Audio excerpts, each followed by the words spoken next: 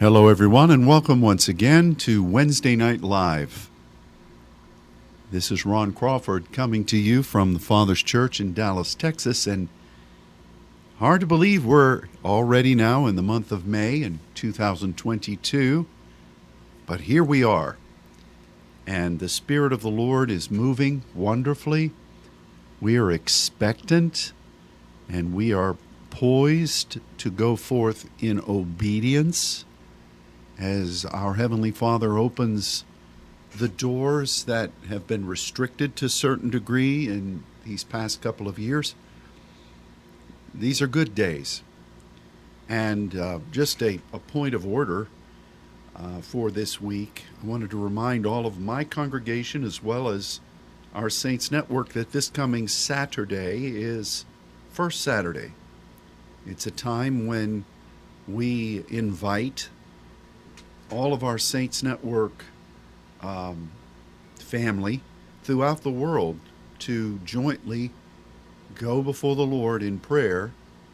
I know there are various times of the day because we cross lots of time zones, but our objective this Saturday is to submit ourselves before the Lord with an eye toward going forth, to be ready to obey Him and to hear His voice. We ask that we would be clear to hear His voice so that we can partner with the King of Glory. So that directive should be being sent out to those of you who regularly receive that. But whether you receive it or not, this is your invitation right here. And it's always a wonderful thing for the many, many years now that we've been enjoying this common prayer time. It's a wonderful thing to see the way God speaks to His people in various parts of the world, and it's amazing the way He orchestrates a commonality of theme and expression through the interpretation of our prayer times. And I know that that's some of you who are from a more conservative Pentecostal background, you may wonder, well, what does he mean by interpretation of the prayer time? Well, you know, a lot of those verses that we memorized, whether you're a Bible scholar or whether you're a Pentecostal purist or whatever you might be, the Bible clearly says when you pray in an unknown tongue, when you speak in an unknown tongue, pray you may interpret. We've studied that out through the scriptures and analyzed the word meanings. But the point is that you shouldn't just come to pray and have a time and say, oh, isn't that great, and never reflect through the power of the Spirit as to what He was saying, what He might have been conveying. Now, it's not translation. It doesn't say, if you speak in an unknown tongue, pray that you might translate. This perplexes many people. So it's not going to be a verbatim, everything that you prayed in the Spirit or everything that you exchanged with God, but it is an interpretation, and God chooses, just like He does in the walk of faith, He chooses to illuminate certain factors that He deems would benefit you in your partnership with Him. He doesn't tell you every detail. If He did that, there would be no stepping forward in faith. You'd just be following the script. Now, and again, in a lot of churches, they love the script. They love to have everything charted out when they come together for their meetings. They want to know the exact times. They want to know what's going to be said, what's going to be sung, what's going to be done. They don't want any surprises. I would hate to be with those kinds of people if they were trying to romance someone. I mean, we don't really do that in any other, well, in most other forms of passionate display. You know, if you're watching a sporting event even, you know, Do, where's the excitement level if you know everything that's going to happen inning by inning or quarter by quarter, period by period? There's that element of excitement. And so God lets us know and experience things that will benefit us and will ultimately train us. But that's the essence of interpretation. It's from that word in the New Testament by which seminarians get their hermeneutic study. It's hermeneia. And so it's studying to formate something that you're going to communicate. So often during our prayer times as saints, God will illuminate something on one day, and then days later even, he'll illuminate another part of that. And it's bit by bit, like a journey. It is a walk with God. And, during my classical Pentecostal upbringing, we thought that interpretation was just something that normally the same person would do after someone launched out with a message in tongues at the end of the pastor's sermon. It's almost like those people, and I grew up in the church, so just as a viewpoint from a little kid, and then I saw the same thing when I would travel in ministry. It's just almost some people think that their ministry is to blurt out in tongues, and they can't hardly wait for the pastor to finish his sermon and tell everyone to bow their heads in prayer so that they can launch right then. Now, if that's you, forgive me for detailing your strategy, but we'd see it. We knew it. And even when I became a pastor, there were certain people who felt that was their ministry. And very often they would also, as soon as they'd finish their message in tongues, they would then go off into their interpretation. Or sometimes they even had a tag team. They had a person that regularly worked with them who would interpret. And, of course, the awkward time where there would be no interpretation, and the pastor who had just delivered a sermon would have to come up with an interpretation so it didn't seem like there was a breach of spiritual protocol. That might seem like I'm mocking that. I'm really not. I'm just saying what happened. It's the emperor's new clothes. But really, that was not interpretation. That was not what the New Testament, in the fullness of what all it says about it. That, the "Yea, my people, I'm coming soon," even though that we believe is true, Maranatha, come quickly, that's not what really interpretation in the New Testament really means. And so whenever you're praying in the Spirit, you want to submit your mind to the things of the Spirit and meditate, wait upon God, and see what He might reveal about your shared time of praying. Now, for some who don't pray in the Spirit, or even if you do speak in tongues, you might think that prayer is just airing your laundry list before God. And there's not a whole lot of interpretation with that, other than you'd like to have an interpretation as to when am I going to get these answers. But the point, though, is none of that has to do with the message I felt led from the Spirit to bring to you today, and we're going to transition to that now. But this coming Saturday is First Saturday Prayer. I remind my congregation, and I invite all of our Saints Network family. And if the Lord shows you something, or illuminates something, or gives you an insight from that prayer time, not from the sermon you heard the week before, or not from a dream you had 5 years ago, but from that prayer time. Submit it. And we put those together. Well, I say we are some wonderful folks who commit to this ministry. And at the end of a number of days, we see what all the Lord said, and it is wonderful to hear the voice coming from the saints of the Spirit from many different places around the world. And it's always amazing to me how God orchestrates that. So, prayer, this first Saturday in May. Now, today, the title of our message is The Torment. What a strange thing. I know you all couldn't wait to hear this message when you saw the title.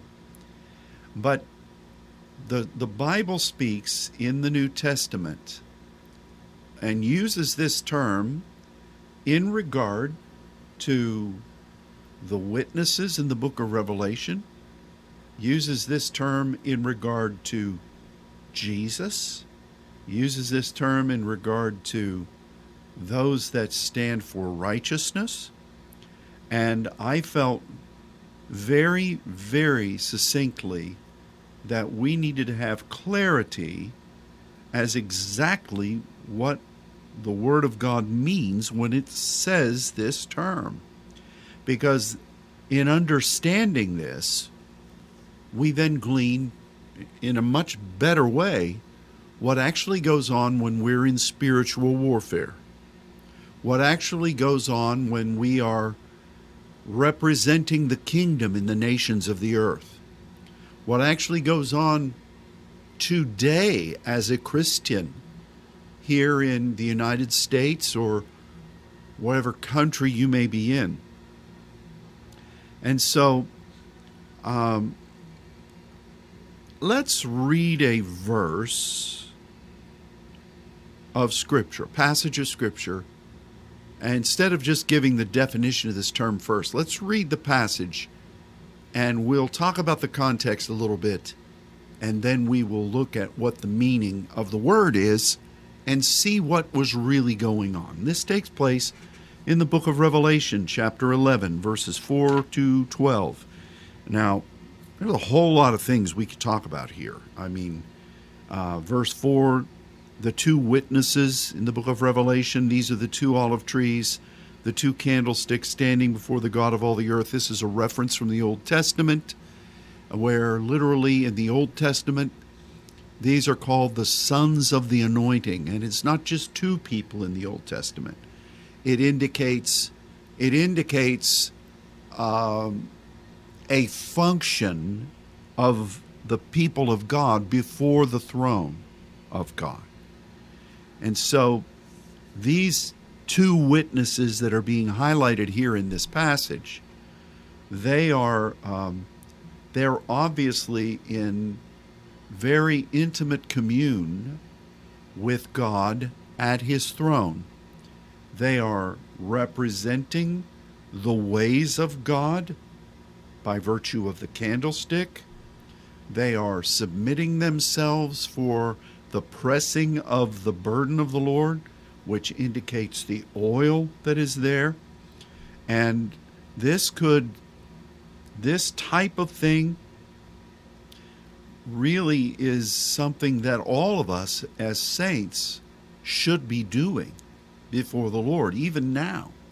Now, I know that here in Revelation 11, it speaks of two witnesses. A lot of people think it's Moses and Elijah.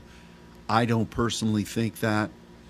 I think that this is indicative of lots of, perhaps these are the final two of many saints who have been ministering on behalf of the throne of God throughout the earth and in the spirit realm during the tumultuous days leading up to the tribulation or entering into the first part of the tribulation.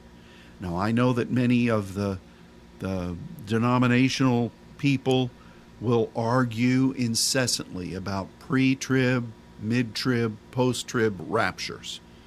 I love what Jack Hayford has taught very eloquently from the Foursquare churches, that he believed that it was probably more a mid-trib rapture or a catching away. I'm not going to argue about it. So let's just take off our argument. The schools I went to, the movement I went through growing up, were all pre-trib. I'm not going to argue about it because really nobody knows. I remember being in seminary, and two professors that I had for classes, particularly about Daniel and Revelation, and there was another one studying eschatology. These were two of the brightest, most respected scholars in the movement we came from. And both of them said that as they studied the scriptures, it's very convenient to say that the trumpet's going to blow, we're going to be caught away, and then the world's going to hell. But the scripture does not bear out specifically that timetable. You can stitch it together topically, but the context don't really make sense. You know, even if you think about this, if it plays out the way you think it is, you pre-trib folks, how long did it take for you in your Christian walk to mature? How long did it take for perhaps your pastor to study and to gain experience and then to prove him or herself before you entrusted them with the duties in your church to be a pastor? Did it happen overnight? Did they wake up one day and suddenly become that? Well, of course not. But somehow we expect for these saints and prophets that are ministering all during the time of Daniel's writings in the book of Revelation to suddenly the church is gone, and then you have all these people that spring up and they're doing exploits for the kingdom overnight, as it were. Now, some people would say, oh, well, you know, when the rapture comes, it's going to be an awakening, and there'll be a lot of people who miss their wife or their kids, and they're just heartbroken, and they plead with God for another chance, and they turn, and there'll be a lot of people with that fervor that they know that they know that they know. That's stretching it too. So I think that the things we see in the book of Revelation are not one-offs. They're things that God has taken time in developing. The people, just as in any other walk of life, take time in developing. And you can look at all the illustrations. I mean, how long was it that Elisha was in training? How many years was it that Jesus was on earth before the Father said, okay, it's time? How long did Samuel grow and develop before he actually was entrusted to be the great seer prophet? See, the list is endless. The Apostle Paul, who was a scholar upon scholar, Pharisee of the Pharisees, how many years was it before he really emerged as the Apostle Paul we know? How long was the school of Arabia? Some say 10 years, some say 14, some say 7. But that's a long time. Every one of those time spans is longer than the tribulation. So we expect these people who are doing these exploits to presto, changeo, immediately become mature, valiant men and women of God. That's just nonsense, isn't it? So we see these two witnesses. I don't know how many witnesses there actually were upon the earth serving the kingdom in this way. I don't know how many there may still have been alive. This is just showing two of them. Now, my personal opinion, and it is an opinion, is that perhaps these two were a culmination point. As you can see right now in our world, the enemy and the godless nations are trying to eliminate Christianity. They're trying to eliminate the virtues clearly spelled out and taught in the Bible. And it takes some time for them to do their nefarious work. Point by point, bit by bit, they have an agenda. The children of this world are much more organized than the people of God. Jesus said that. Read it. And I think that leading up to this time, there were lots of people that were serving the throne. We're being trained to do that right now, and we're doing it right now, aren't we? We're called to do that. And this is a culminative moment here. So let's read about it. Beginning again, then, we read verse 4. Look at verse 5 of Revelation 11. You have the outline there, but you can look it up in your Bible.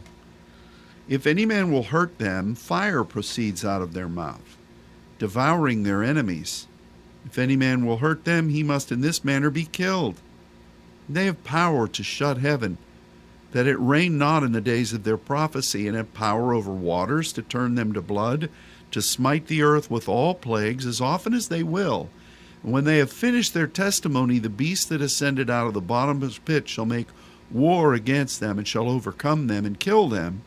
Their dead bodies shall lie in the street of the great city, which spiritually is called Sodom and Egypt, where also our Lord was crucified. They of the people and the kindreds and tongues and nations shall see their dead bodies 3 days and a half, and shall not suffer their dead bodies to be put in graves. They that dwell upon the earth shall rejoice over them, and make merry, and send gifts to one another, because these two prophets tormented them that dwell on the earth. After 3 days and a half, the Spirit of life from God entered into them. They stood upon their feet. Great fear fell upon them which saw them, and they heard a great voice from heaven saying unto them, Come up hither. And they ascended up to heaven in a cloud, and their enemies beheld them. That's amazing. That's amazing. Can you imagine what our current media will do in broadcasting this?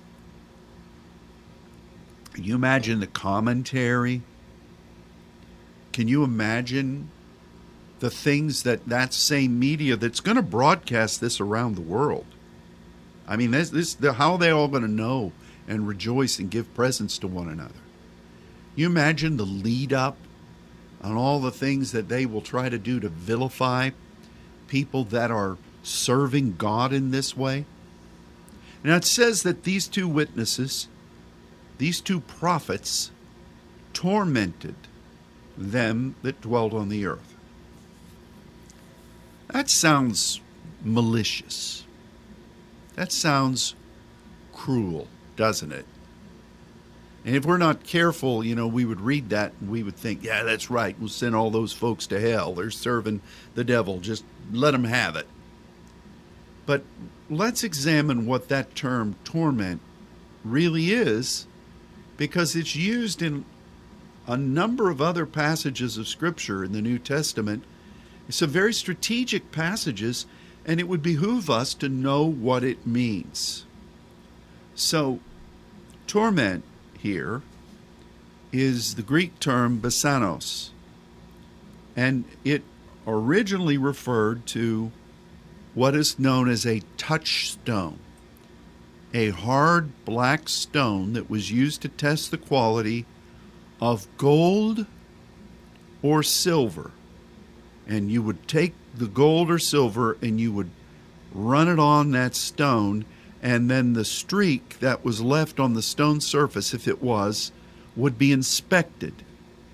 And that way they would prove the validity of the gold or the silver. Now they also had some acidic type of, not Hasidic, acidic type of residue or formula that they would pour then on that streak to see if there were any other alloys mixed in with the gold or silver. so that they could indicate the purity of it. And eventually then this term was used to describe torture, or even in medieval times, the rack. But the original meaning of this was this touchstone that showed the purity of either gold or silver. Now, isn't that something? Isn't that something? So, whoever these prophets were, whoever these witnesses were, and whatever the retinue of those who ministered in this way were, their main measure of irritation amongst the world was that they stood for faith, they stood for the service of God at all costs, and they stood for the truth of God. Gold represents faith, the purity of faith. The scripture talks about this regularly. Silver represents our devotion to what God has called us to do. And those two speak about relationship and authority. And when you are standing on behalf of the Word of God, you are not compromising. You're staying true to what God has asked you to do and how He's asked you to minister and serve. For somebody who is really doing that, just the presence of that alone irritates the world. And I could give lots of illustrations of this today. But, if you hear, for instance, the past couple of days, there has been a lot of protests about abortion and the leaked memo from one of the Supreme Court judges. And suddenly, across the country, there erupts protests. And a lot of the protests against the fact that the Supreme Court is likely to overrule the unconstitutional nature of Roe versus Wade. A lot of the protests, if you look at what the signs are they're being hoisted, they call Christians misogynistic. They call them white fascists. They call them people who hate women, hate women's rights, or what they say are women's rights. But it's against Bible believers. It's against people who believe that God gives life. And that whole concept is blown out the window because it is deemed as restrictive of women's freedom. And that it's easy for them who believe that to say that even up to term, you could abort a baby, because until the child is actually born, and even if it is born, it could still be snuffed out because it's not really a life. So for those who say God gives life, the anger then, the discomfort on behalf of those that want to just have their quote-unquote freedom to do what they want to do, the anger is lodged against perhaps you, if you believe that the Bible is true and that God creates life and that it's thou shalt not kill. But it's against you. And if your very presence is a blight to what they want to do, your very stance of what you believe God's Word says is an irritant to them. Because if you stand for righteousness or for truth, well, then the very fact that they're not doing it you reflect that what they're saying is wrong and they are furious with it. That's just one example. That's just one example. And so, especially in the spirit realm, those of you who really stand for righteousness as an intercessor or a saint, in the spirit realm, that can be readily seen.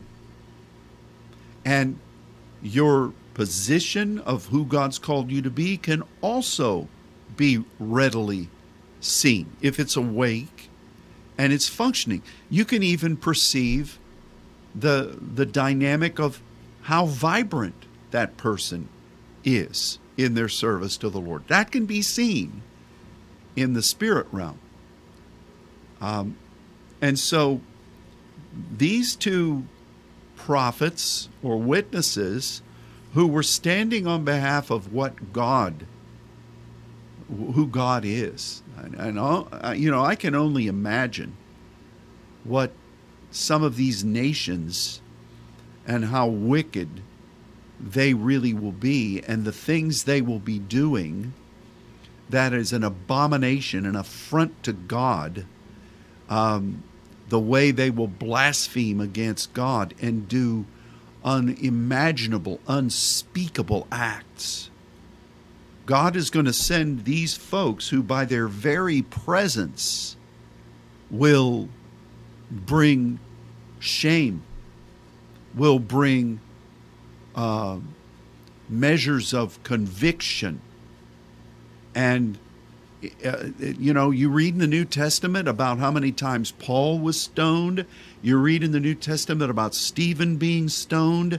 You read the horrible things that were done to Christ on the cross. Why were these done? They were done by people who did not want to hear that message and inspired by the demonic, the very presence of these people. And their words was an affront to those who wanted to live as if they themselves were God. Matthew 8, verses 28 through 29, talks about when Jesus and his disciples landed on the shore of the Gadarene country.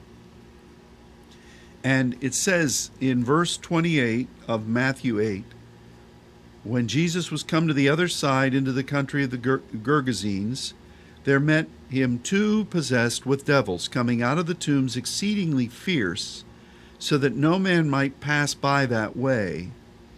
Now, fierce there means that they were antagonistic. They would just whoop up on people. And that's a terrible thing. Behold, they cried out, saying, What have we to do with thee, Jesus, thou Son of God? Are you come hither to torment us before the time? Matthew was not alone in utilizing this term in the Gospels.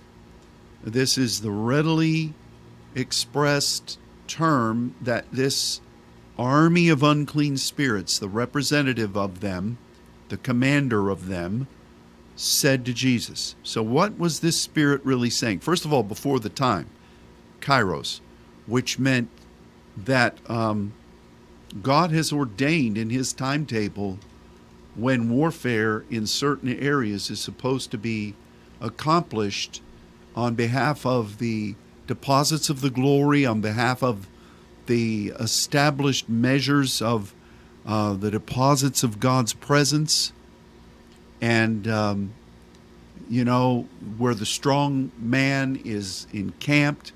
God has ordained when someone or a group is to go there and to bind the strong man and to take possession of that place. So there is a time, a well-appointed time, by the great commander, the Lord of hosts, when this will happen. But the enemy, this army, legion is an army group, several thousands. They don't talk about swords. They don't talk about people making long, flowery declarations. They don't talk about people sprinkling holy water.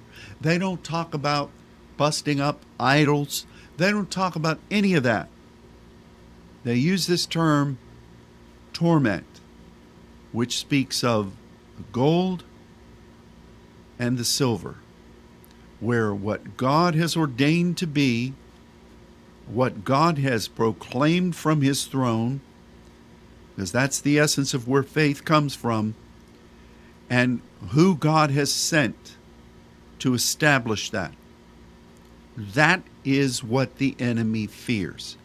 That is what the sole testimony of a demonic army, that's what they fear. They recognized the author of faith, gold, and they recognized his position as a son, the prototype, the firstborn of many brethren, the Son of God. They recognized that, and they knew that those two things together in the timing of God would evict them. They knew that. They could not withstand that. So they say torment and kairos. Isn't that something? Isn't that something? You know, there are many times when in intercession, we've talked about this. This makes some people uncomfortable, but it's true anyway. That when God takes you into a place in intercession and you know that you're interceding about something in the spirit realm and in the patterns of the heavens and the temple of the tabernacle, but if you're in an offshoot place and you're encountered and you know, Apostle Paul said, we wrestle not against flesh and blood, but against principalities, powers, and the like. One of the things that you will feel pulled upon is the breastplate of righteousness or the breastplate of judgment. And what they're testing there is, do you have a right to be here? And have you been commissioned by the throne? Because that's the most important thing to them. They don't like it. They don't appreciate it. But those are the things in the timing of God that will evict them. It's not some long flowing prayer. It's not that you have the right amount of people fasting or that you have argued in the court of heaven. It's, are you here in this timing with an assignment from the throne, and are you the person that's supposed to be representing this? That is what is indicated by torment. It has nothing to do in this context with being irritated. It has nothing to do with fearfulness. Now, they proskuneoed before Jesus, and they cried out. They did not want to leave this cushy place. That was argued. They asked the Lord, don't cause us not to leave this country. It's the old going into the herd of swine, the first case of deviled ham in Scripture. They didn't want to leave there, and Jesus granted their request. Do you note that? So the torment for the nations in the Babylonian system, the torment for the legion of the demonic is found in the timing of God.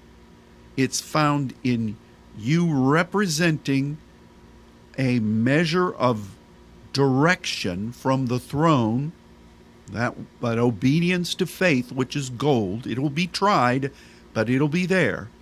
And your place in God as someone who is, command ye me concerning my sons, concerning the work of my hands, that lieutenant authority. Which is why Jesus, when he would come, he would say, I've come to do the will of him who sent me, and if you've seen me, you've seen the Father, because I'm doing his will. He had been sent by the Father. That was his position, and he was doing the will of God, which was faith. This makes perfect sense. And this word, which is besanos, is indicative of that. Now, there are lots of, there's not a whole lot of instances of this word in Scripture. I chose not to talk about some of them. You can look at it for yourself. Sometimes I try to do a deeper dive where we just look at just about every passage. You can do this for yourself. I'm giving you the meaning of the word. You figure it out when it's used. Like the birth of the man-child, it's used there. And what the woman with standing on the moon with the crown, giving birth to the man-child, the enemy tries to go. In that birthing, there's a torment. I said I wasn't going to talk about these, but there are others that are there. God will himself send judgments upon the earth in the days of Revelation. And people will be tormented by things God releases. Yeah, they won't like the stingers. They won't like those other things. But the torment is that they know that God is the one that's in control, and they don't like that. Do you see the rise of that mentality today? Of course we do. In fact, it's astounding to me. I said this. Maybe I was asleep. Maybe I was just lost in intercession. But in the days leading up to the 2016 election, some of the people that were coming out of the woodwork, you can say whatever you want about President Trump, but he sure, in some ways, was one of these polarizing individuals, and he had a way of being used, I believe, in the timing of God to reveal what people were actually doing. And some of the things that I saw emerge across the country and in universities, I don't know what you think, but I was stunned. I thought, people actually, intelligent, scholarly people actually believe this, or they don't believe this? People today can't even say what a woman is or what a man is, because it will infuriate millions of people in the nation. There are lots of examples of this, and it's a polarizing thing. When COVID put kids into many young people into an educational strata where they were learning from home. Remember those days? Wow. My grandkids did that, and thank God they're in a Christian school. But my daughter was teaching during the first year of this, and having all those kids seeing what was going on in their house and then having to deal with parents. Oh, dear God, we need to pray for teachers. But to see what a lot of those teachers were actually trying to teach the students, the demonic viewpoints, the perverted viewpoints, trying to not only present them but convert people into it. It polarized, and then as that was being brought forth, the reactions of people. It's amazing. I tell you, our country is really in a weird position. On your sheet, we're going to skip over one for now. We're going to look at Lot in the midst of Sodom, 2 Peter 2, 7 through 9. God delivered just or righteous Lot, who was vexed, that's our word, with the filthy conversation of the wicked. That righteous man dwelling among them in seeing and hearing, vexed, there's the word again, his righteous soul from day to day with their unlawful deeds. And the Lord knoweth how to deliver the godly out of temptations, to reserve the unjust unto the day of judgment to be punished. Now, I think Lot had no business being in Sodom. There's no indication that God told him to go there. We all know why he went there.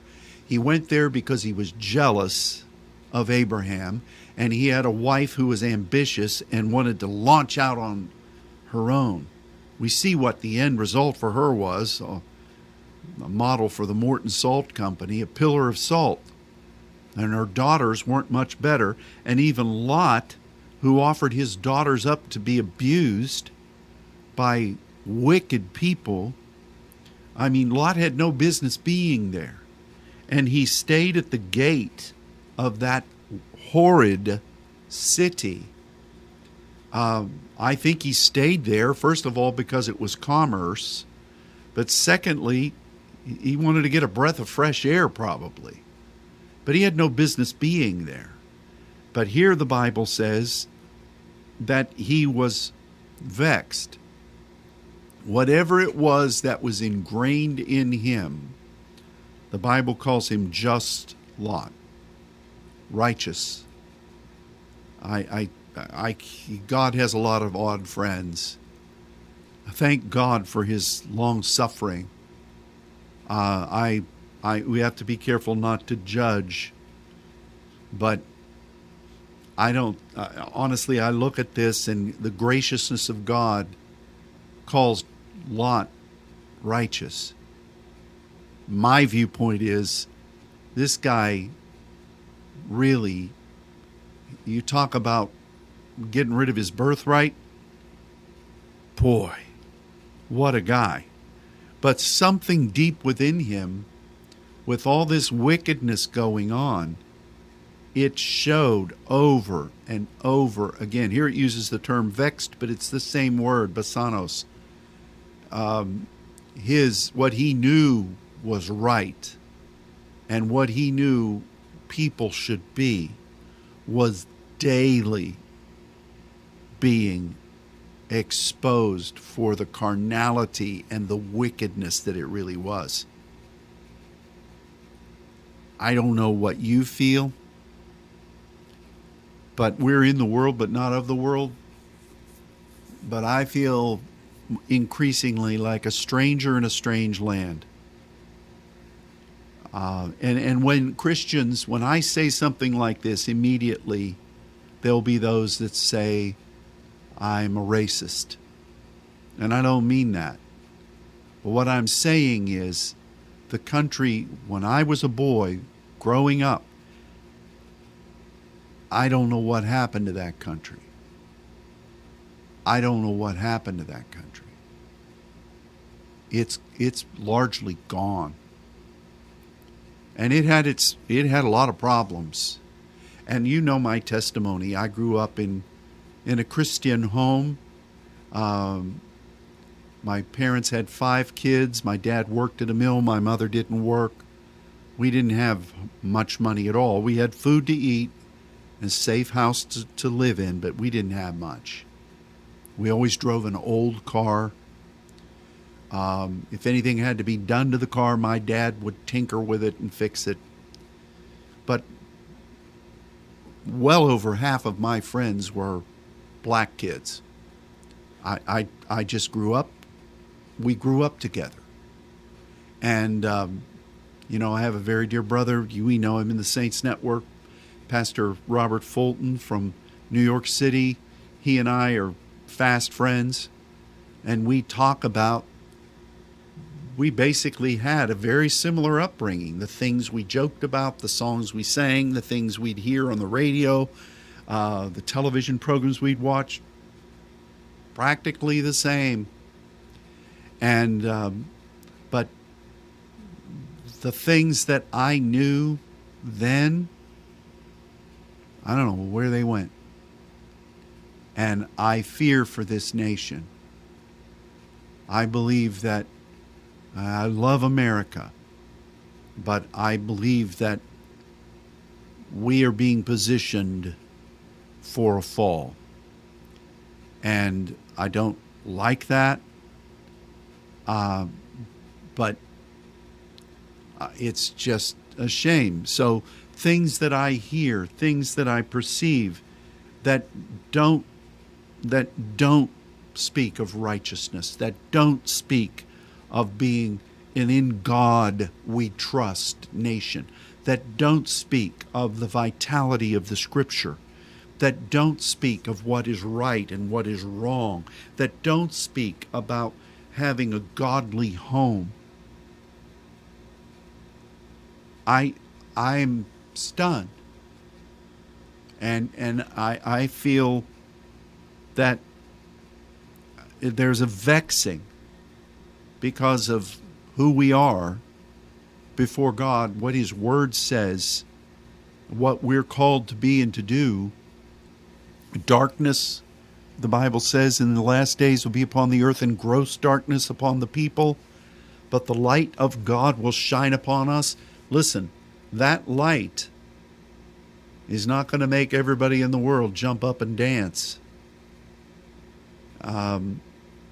It will be a tormenting. And that's terrible. Now, I put two other examples of this in the Scripture. And one is, this is a good sermon from Mark 6, when the disciples were in the boat, there was a storm, and Jesus looked out and He saw them toiling, Mark 6, verse 48, in rowing. Toiling is this word. The wind was contrary. About the fourth watch of the night, He came to them walking upon the sea. You know that story. And then Peter steps out and he walks on the water and he takes his eye off Jesus and he sinks. To me, the key thing in this whole story is them toiling in rowing. I don't know why they felt the necessity to be going. Jesus obviously orchestrated this whole thing. The Father did. And it tested them. It tested their strength. It tested their obedience. It tested their mission. And it tested their faith in the Lord, in the miraculous. It tested their perception in the spirit realm. It tested a lot of things. And here they were toiling and rowing. You know, there's a lot of other words that the Spirit of God could have used to describe them rowing in the midst of strong wind on the sea. You know, it could have talked about the arduous task. It could have talked about the strenuous labor. It could have talked about the great measures of exertion. To me, if I was just writing this story and I was just trying to talk about them battling the storm, that's the word that you would use for the Spirit to yank this word out of the thesaurus of the throne and stick it here has meaning. You know, you think, how in the world does testing gold and silver have anything to do with them rowing the boat in a storm? God's not confused. He's not an elemental author. He says what He means and He means what He says. So this was a testing of lots of different things. The other verse, I see we're getting low on time. The other verse that I chose was what Jesus said was the greatest demonstration of faith that He had seen. He marveled at the faith of the centurion. And here in Matthew 8, verses 5 through 7, Jesus entered into Capernaum. There came unto Him a centurion, beseeching Him, saying, Lord, my servant lies at home, sick of the palsy, grievously tormented. Jesus said unto him, I will come and heal him. And you know the story. The centurion says, no, it's not necessary. I'm not worthy that you come under my roof. I'm a man under authority. I say to this one, go, and he goes. Come, and he comes. I'm under that same authority, so I know if you speak the word, it'll be done. Jesus marveled. The only two times the Bible says Jesus marveled was here regarding faith, and marveling at a lack of faith. How was this servant grievously basano? Well, obviously this was a righteous home. You know, some people try to equate this man with Cornelius, who was also a centurion. Let me just say that there were a number of centurions in the Roman legions that were godly people. Obviously, they hadn't been born again yet, but they feared God. And he had a servant, doesn't say he was a slave. He could have been a lieutenant in the army who served as the personal assistant in the military. There's a lot of rulers in the military who have that kind of thing. We don't know of the faith of this individual. But the scripture says that this person was grievously basano, grievously tormented. They may have had a belief in God. They obviously heard of Jesus. They might have been praying to God. I don't know. This is a curious use of this term in the passage of Scripture that spoke of the greatest demonstration of faith in Jesus' words that he'd seen. Why would Jesus immediately say, I'll come there. I'll come to your home? Do you think he was just blowing the breeze? Oh, don't think Jesus did that, because he didn't. He meant what he said. Something about this man and that servant was a memorial before God, as the angel said to Cornelius. And so they were waiting on God. They were believing God. And that's how this was being weighed. Many of you have been in positions like this. Some of you are there now. You know what God has called you to be. You know what he said to you. You know what you're believing for. And something is coming against you. It may not be illness. It may be a family turmoil. It may be some kind of an issue that is grievous. And your very faith is being tested. Your very position in God is being tested. But thank God, you're in a good position. So, I want you to see that in spiritual warfare, in your ministry for the nations, in your service to God, in your stand in this world, in your grappling on behalf of the promises of God, there is one thing among others, but there's one thing that we've not often recognized that is a link between all these. And that is that your identity in God and your faith in God is being revealed. And it's being tested. Now, some of you are thinking this. If we were in a class where people could raise their hand, you might ask, what about Isaiah, who said his head was like a flint? Well, and what about the prophet who said that his forehead was like an adamant stone? Well, those are two different types of things. They're not this same kind of stone. The adamant stone was like a diamond. It was hard and it was sharp. And whatever it faced would not survive. It would penetrate through.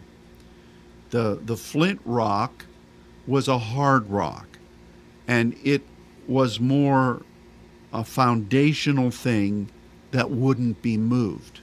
The adamant was a piercing. It could resist any other element, no matter how hard the element. That faith of that forehead would go forward. So any of you with a diamond in your forehead, you're pretty sharp. But the flint rock was, I'm going to stand here. I'm going to be foundationally secure. I'm not budging. We read flint rock and we think sparks, but the thing is, it's a solid rock. Those two have their own sermon in Scripture. But this that we're looking at today, this touchstone, speaks about the things we talked about, and I believe that the Lord wanted us to see this today, because out of all the things you can do in warfare, out of all the things you can do on behalf of the nations, out of all the things that you can do in grappling with demonic armies, out of all the things you can do in serving the Lord when things get rough, in God moments, all the things you can do when you are surrounded by a wicked world, all the things that you can do if you are dealing with a scenario that is trying to rob you of life itself.